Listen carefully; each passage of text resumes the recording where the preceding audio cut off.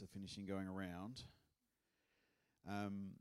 Just for those, just a tiny announcements is we're at school holidays at the moment, which means our growth groups are on break. So, first week of school holidays this week. So 2 weeks of break from growth groups. I know, just relax, guys. They will be back. Life won't end. We know you miss them terribly, but you'll get to see your friends again shortly. Or you could come on a Sunday and see them here. Hey, I've got the real privilege this morning of inviting my amazing wife, our senior pastor, Melissa Hill, to come up and share the second part of How Do I Cope? Awesome. Oh, nearly dropped the iPad. There we go. What would we do about that? How is everybody this morning? Are we good? It's good to be in God's house, isn't it? Yes. Welcome to our online viewers as well. How awesome was that worship, hey? So I didn't want it to stop. I thought I could do this for the next hour, literally. Do we really need to get up and preach God's word? But yes, we do, because God's word is awesome, hey? It penetrates our hearts, doesn't it? It changes us. It does something to us. We can walk out with fresh revelation when God just moves in our lives. And his word does not return void. His word will accomplish the purpose that it was sent out for. So it is important that we bring God's word. Amen? Amen. How do I cope? I don't know. I was hoping you could tell me. How do I cope? Last week, Pastor Jacob preached an absolutely awesome message on how do I cope. It was powerful, yet it was very practical. And he talked about just as basic as getting back to basics, mind, body, and soul. Because really we are mind, body, and soul, aren't we? And he spoke about even something as simple as what are we eating? What are we eating? Are we exercising? Are we coming to church and gathering with the saints, as the Bible says? You know, because we need one another. We need one another. We need one another. We need to gather with one another. And so we covered all these topics. So if you missed the message, I really encourage you to jump online, on our website, on our socials. And while you're there, subscribe to our YouTube account, if you would. Everyday Church Perth, if you can subscribe to our YouTube account. Follow us on Facebook, Instagram, etc. But this morning what I want to do is, and Jacob touched on it last week, is I want to double down on our thought life. Because everything starts in our heads. Everything starts between our ears. It starts with our thoughts. And so I really want to double down on that this morning. And the Bible has lots to say about our thought patterns. So I've been reading a book recently by somebody called Dr. Karen Gordon. And basically she's got a bachelor in psychology, she's got a bachelor in counselling, and she's got a doctorate in marriage and family. And she's written this book called The Three Chairs. And I've been reading it, and it's probably one of the best leadership books that I've read in a long time. And basically what she's speaking about is she's talking about increasing your EQ, so your emotional quotient. Increasing that, EQ. You've got your IQ, your intelligence, and then you've got your EQ, the emotional side of things. And studies have shown that as you increase your EQ, it increases success in your life. It increases health in your life. It increases your leadership ability. It increases relationships, satisfaction, humour, and happiness. I mean, who wouldn't want those things? And they say that it's the secret sauce. Increasing your EQ is the secret sauce to great leadership. The secret sauce. I mean, I would say it's the secret sauce just to enjoying one's life, because who wouldn't want those things? And they say it's the secret sauce to great leadership, and we're all leaders in some aspect, really, if you think about it. Whether it's at home leading your children, if it's in the workplace, if it's at church, your husband or your wife, you know, that mutual submission, the husband leading the wife leading the husband, I don't know, however it works in your household. But we're all leaders in some aspect. And in the last few weeks, we've been speaking a little bit about the impact that the pandemic has had on people. So as we're slowly emerging out of the pandemic, the COVID-19, we're beginning to see the impact around us and the impact that it's had on people. You know, we weren't designed to operate out of the intensity that we've been operating out of the last 2 years. We were not designed for that. The unpredictability of life, the stress of the workplace and all that we've endured there, the limitations, the restrictions, the can-dos, the can't-dos. You can go here, but you can't go there. Family, not being able to be with family. I was speaking to someone yesterday on Friday, which wasn't yesterday, on Friday at a community lunch, and she hasn't seen her family for 2-3 years, and so the impact that it's had on people, not being able to just enjoy the things that we enjoy. And it's affected us, it's affected people, it's had an impact on humanity globally. And we cannot underestimate the trauma that has been caused. And yes, we have life pressures, etc. Everybody's got life's pressures. We're still dealing with them day to day. But we have this underlying as well, and it calls for our attention.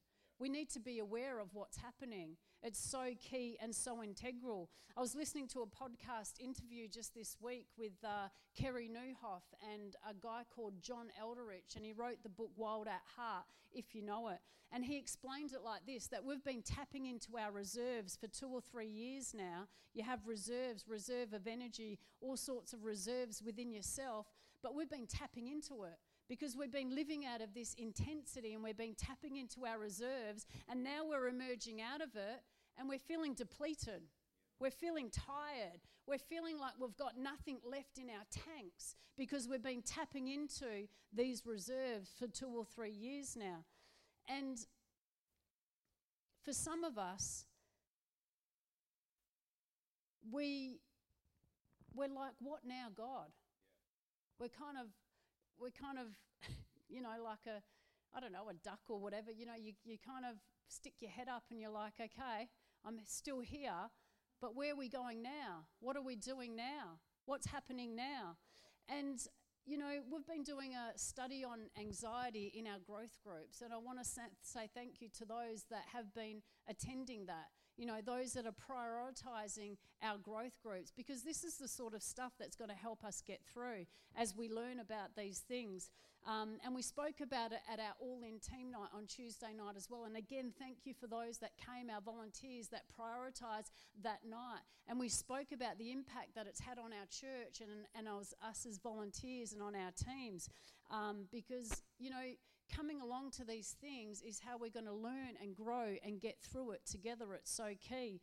But some of us, we were speaking about how some of us have defaulted to our old coping mechanisms. And in essence, we have turned to little gods, little g gods. Those little g gods? We've begun to worship those little g gods like the God of, I can't get out of bed, the God of lack of discipline, the God of food even, the God of self-medication, the God of greed maybe, the God of fear, the God of, someone said it this morning, the God of Netflix.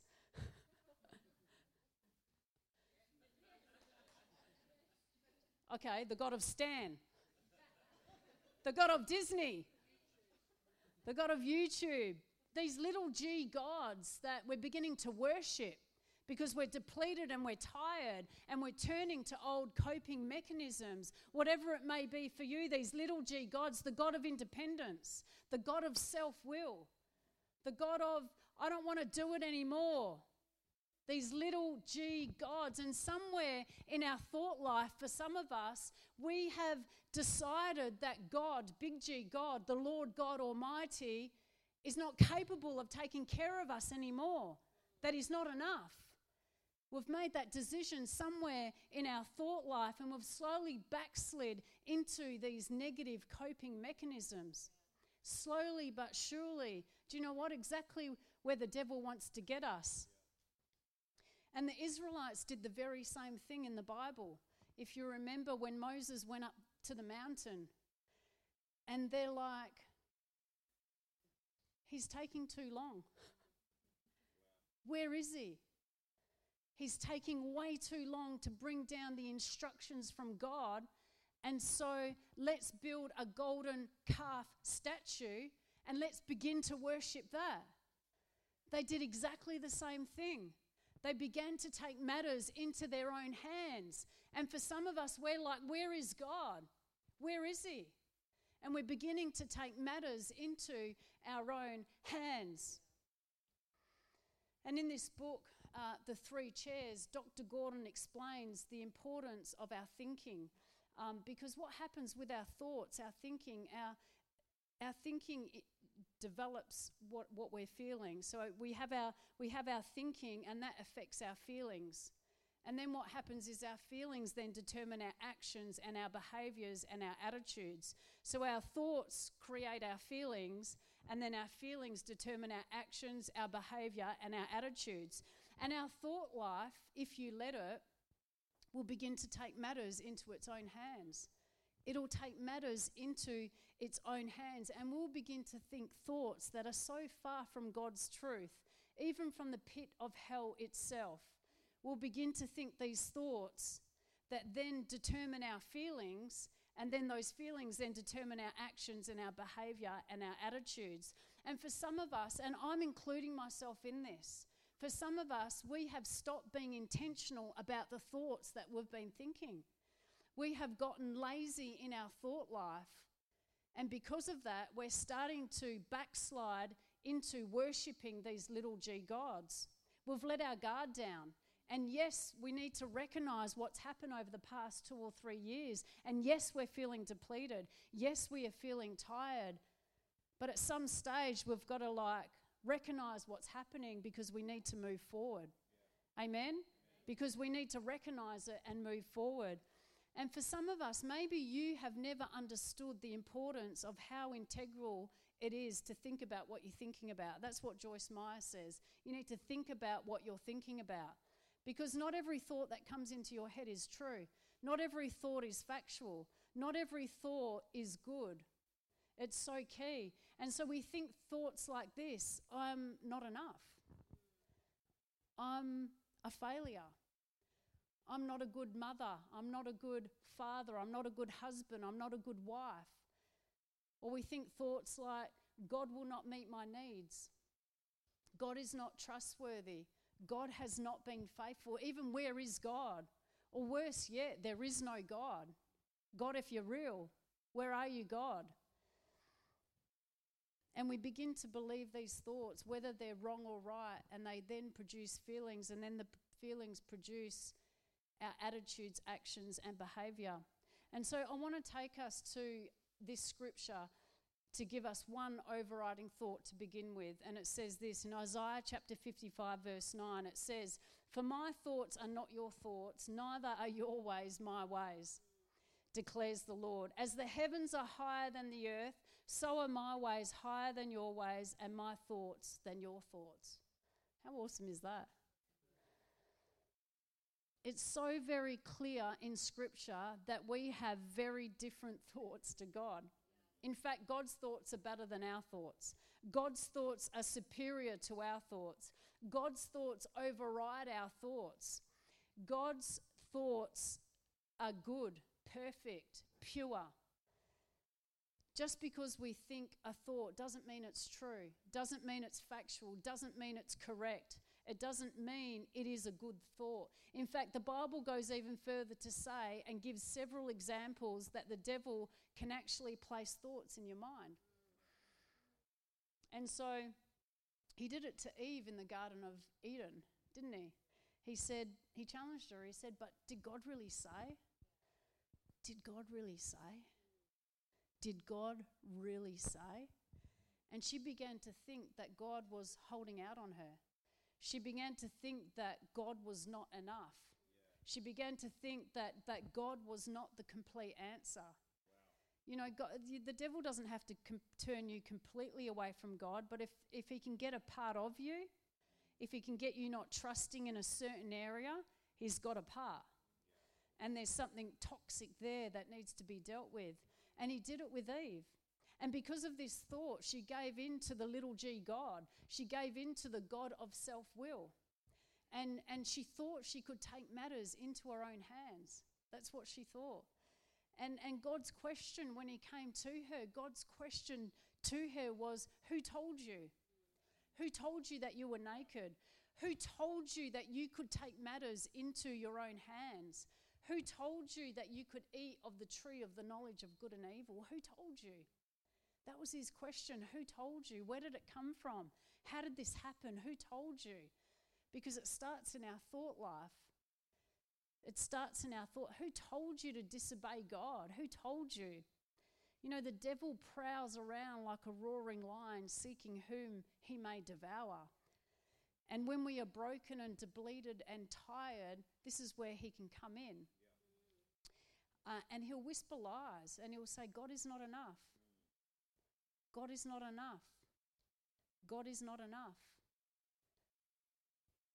He did it to Peter. When Peter looked at Jesus, Jesus told Peter what was going to happen. He said, I'm going to die on a cross and in 3 days I'm going to rise again.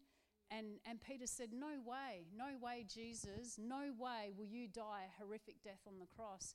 And Jesus turned around and he rebuked Satan. He didn't rebuke Peter, he rebuked Satan. And he said, get behind me, Satan, because he knew what was happening. He knew that the devil had got in there, that Peter wasn't thinking with a God-minded thoughts. So the devil had gotten in there, and so Jesus rebuked Satan, get behind me, Satan.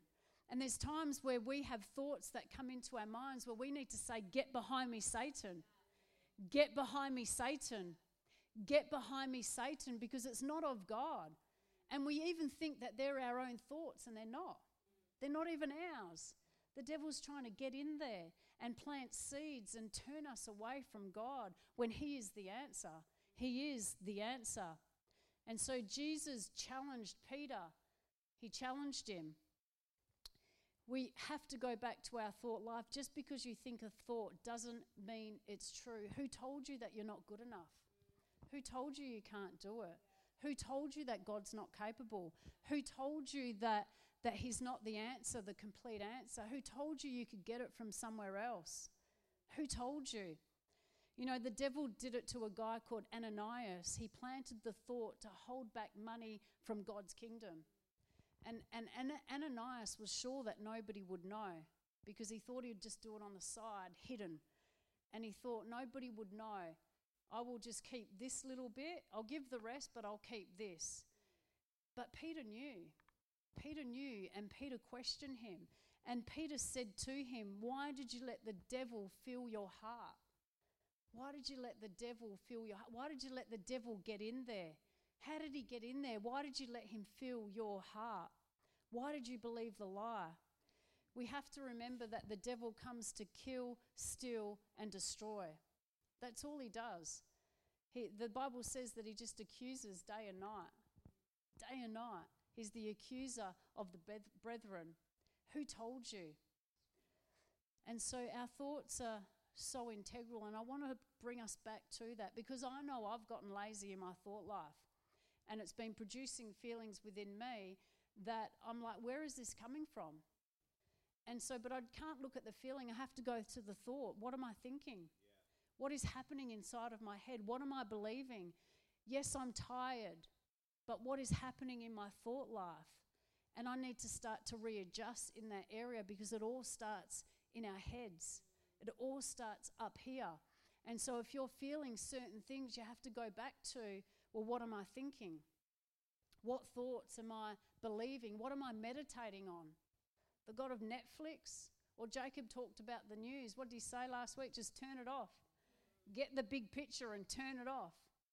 Because then we begin to think these thoughts and they produce certain feelings. So you can control your thoughts, but you can't control your feelings. You can control your thoughts, but you can't control your feelings. And so in this book, what Dr. Catherine Gordon talks about is she says your feelings are your friends. They're trying to tell you something. They're trying to tell you something. So you need to stop, recognize it, and go back again to the thought. So for example, if you're experiencing anxiety, it's trying to tell you something. And do you know, and I found this interesting, that anxiety is very connected to perfectionism, to control, and to self-esteem. In fact, she said it's like 4 best friends hanging out. Anxiety, perfectionism, control, and self-esteem. And so if you're experiencing anxiety, go back to the thought. Well, what thought am I thinking? Who told me that thought? Is it true? Does it line up with God's word? How does it line up with God's word? Because we know the Bible says that we're to, in 2 Corinthians chapter 10, verse 5, it says, we demolish arguments and every pretension that sets itself up against the knowledge of God, and we take captive every thought to make it obedient to Christ. And so it's capturing that thought and lining it up with God's word. But then we come to where we need to know what God's word says, right? And this is where being in God's word is so important, so key. Just meditating in the word of God.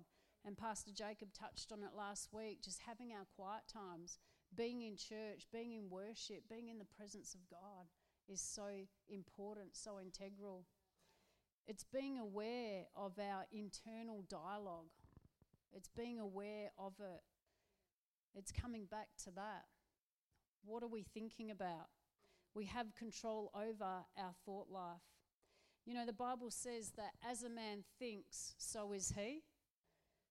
As a man thinks, or as a woman thinks, so is he, so is she. So what you think about yourself is eventually what you become.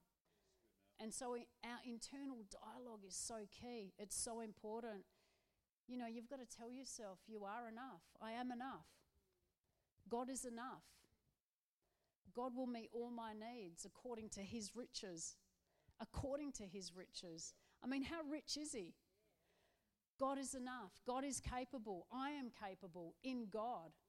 You've got to come back to that internal dialogue. What are you telling yourself? Because that's what you're going to walk out in your life.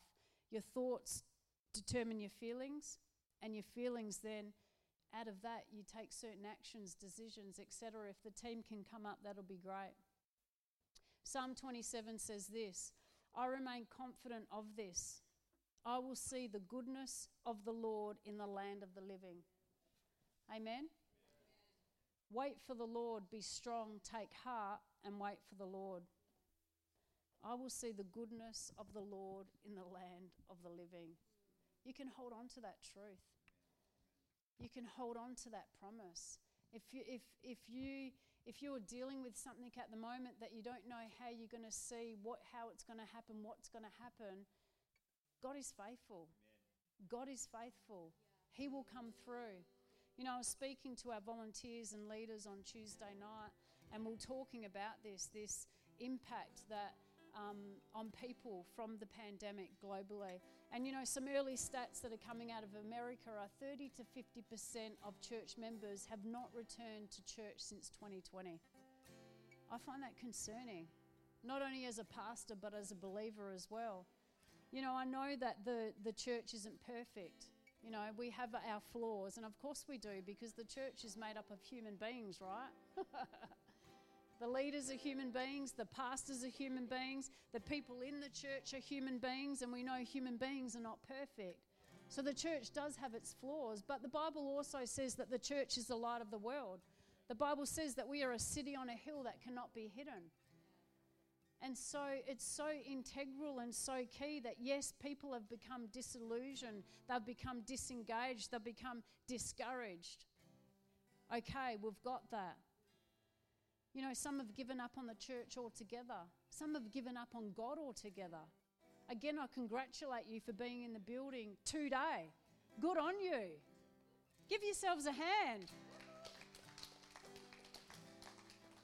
But church, the world needs us. But we cannot give ourselves up. We need to first rebuild ourselves. We first need to be strengthened again. We first need to deal with this area up here, our thought life, because we need to rebuild, but it starts with us. That has to start with us. We have a responsibility to lead the way, but it has to start with us. It's so important. It's so integral. You know, I don't believe you can say that you love God and disregard the church. You cannot separate the two. You know, the church, Jesus is the head and the church is the bride. It relates it to marriage, the groom and the bride. The church is the bride. and you cannot separate the head from the body. Can you? Imagine a head separated from the body. It's an interesting picture. It just doesn't happen, does it? So you cannot separate yourself from the church. But also you can't separate body parts because we're all body parts, right? Picture that. Imagine all different body parts all over it doesn't work. We have to come together. We need each other. That's how we come together. We work on ourselves. You know, this prayer I've been praying recently is this. In Psalm 139, it says, "Search me, O God, and know my heart. Test me and know my anxious thoughts. Point out anything in me that offends you." I'm like, God, just show me. Where have I backslidden? Where has my thought life gone wrong? Where am I worshipping little g gods when I should be looking to the Lord God Almighty? Lord, search my heart. Point out anything in me that offends you. God, I'm sorry. Because I know you're the answer. There is no other way. Pastor Jacob said on Tuesday night, where are we going to go? There's nowhere else. There's nobody else but the Lord God Almighty. He's the only way. He's the way, the truth, and the life. There's no other way. So, okay, God, I'm here again. Do what you have to do in me. Have your way in me, Lord God. Point out anything within me that offends you. I need you. I need you, Jesus. I need you. Search my heart again. Jesus said, join your life with mine. Join your life with mine. 1 Thessalonians 2:17 says, "But since we were torn away from you, brothers, for a short time, in person, not in heart, we endeavoured the more eagerly and with great desire to see you face to face." We need each other. We need each other. And if we're going to continue to be a light to our community, a light that shines bright, a city on a hill that cannot be hidden, a light to the world, we need to be praying those prayers. Lord, search me.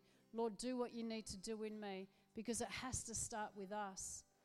And as we allow God to build us again, to heal those areas that we've maybe backslidden in, and we're turned to little g gods, and we turn our attention back to the big G God, coming together, gathering with the saints, we can move forward and be who God's called us to be. Amen. Lord, I just thank you for who you are, Father God. I thank you for your word, Lord. I thank you that you are enough.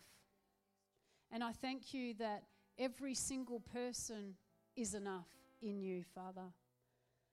I just pray, Lord, that we as a church, as people, that you'd teach us to capture those thoughts, Lord God. Where there's deception, I break it in the name of Jesus Christ. And I pray, Lord, where we need to be capturing thoughts and lining them up with your word, Lord, we pray for grace and we pray for mercy, Father God. I pray that we would be a church, that we would be a people that become intentional about our thoughts, Lord God, what we are thinking about, Lord. I pray you'd search our hearts, that you'd move on our lives, Lord, that you would point out anything within us, Father, that offends you. We're here before you, Lord God.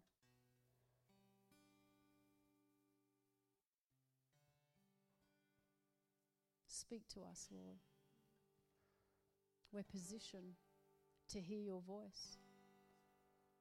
We position ourselves in your house, Lord, with your people, and we're listening. We thank you that you are enough. Praise you, Jesus. Just with our heads bowed, and if there's anybody in the building or listening online, if you've never entered into a personal relationship with Jesus and you'd like to take this step, this is the first step, the best decision you'll ever make, beginning your journey with God. We're just going to pray a prayer all together as a church. And if that is you, if you're praying this for the very first time, pray it with all your heart.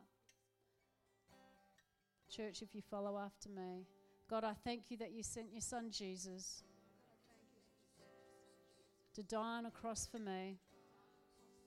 I ask that you cleanse me, wash me clean. I ask you forgive my sins. And today I choose to live for you. Just with our heads bowed. If there's anyone in the building that prayed that prayer for the very first time, if you lift your hand up in the air, or if you're online, if you pop it in the comments, and would love to get some resources to you. And if you prayed that prayer for the first time, congratulations. It's an exciting day for you. Don't forget this date. Thank you, Jesus. Thank you, Father God.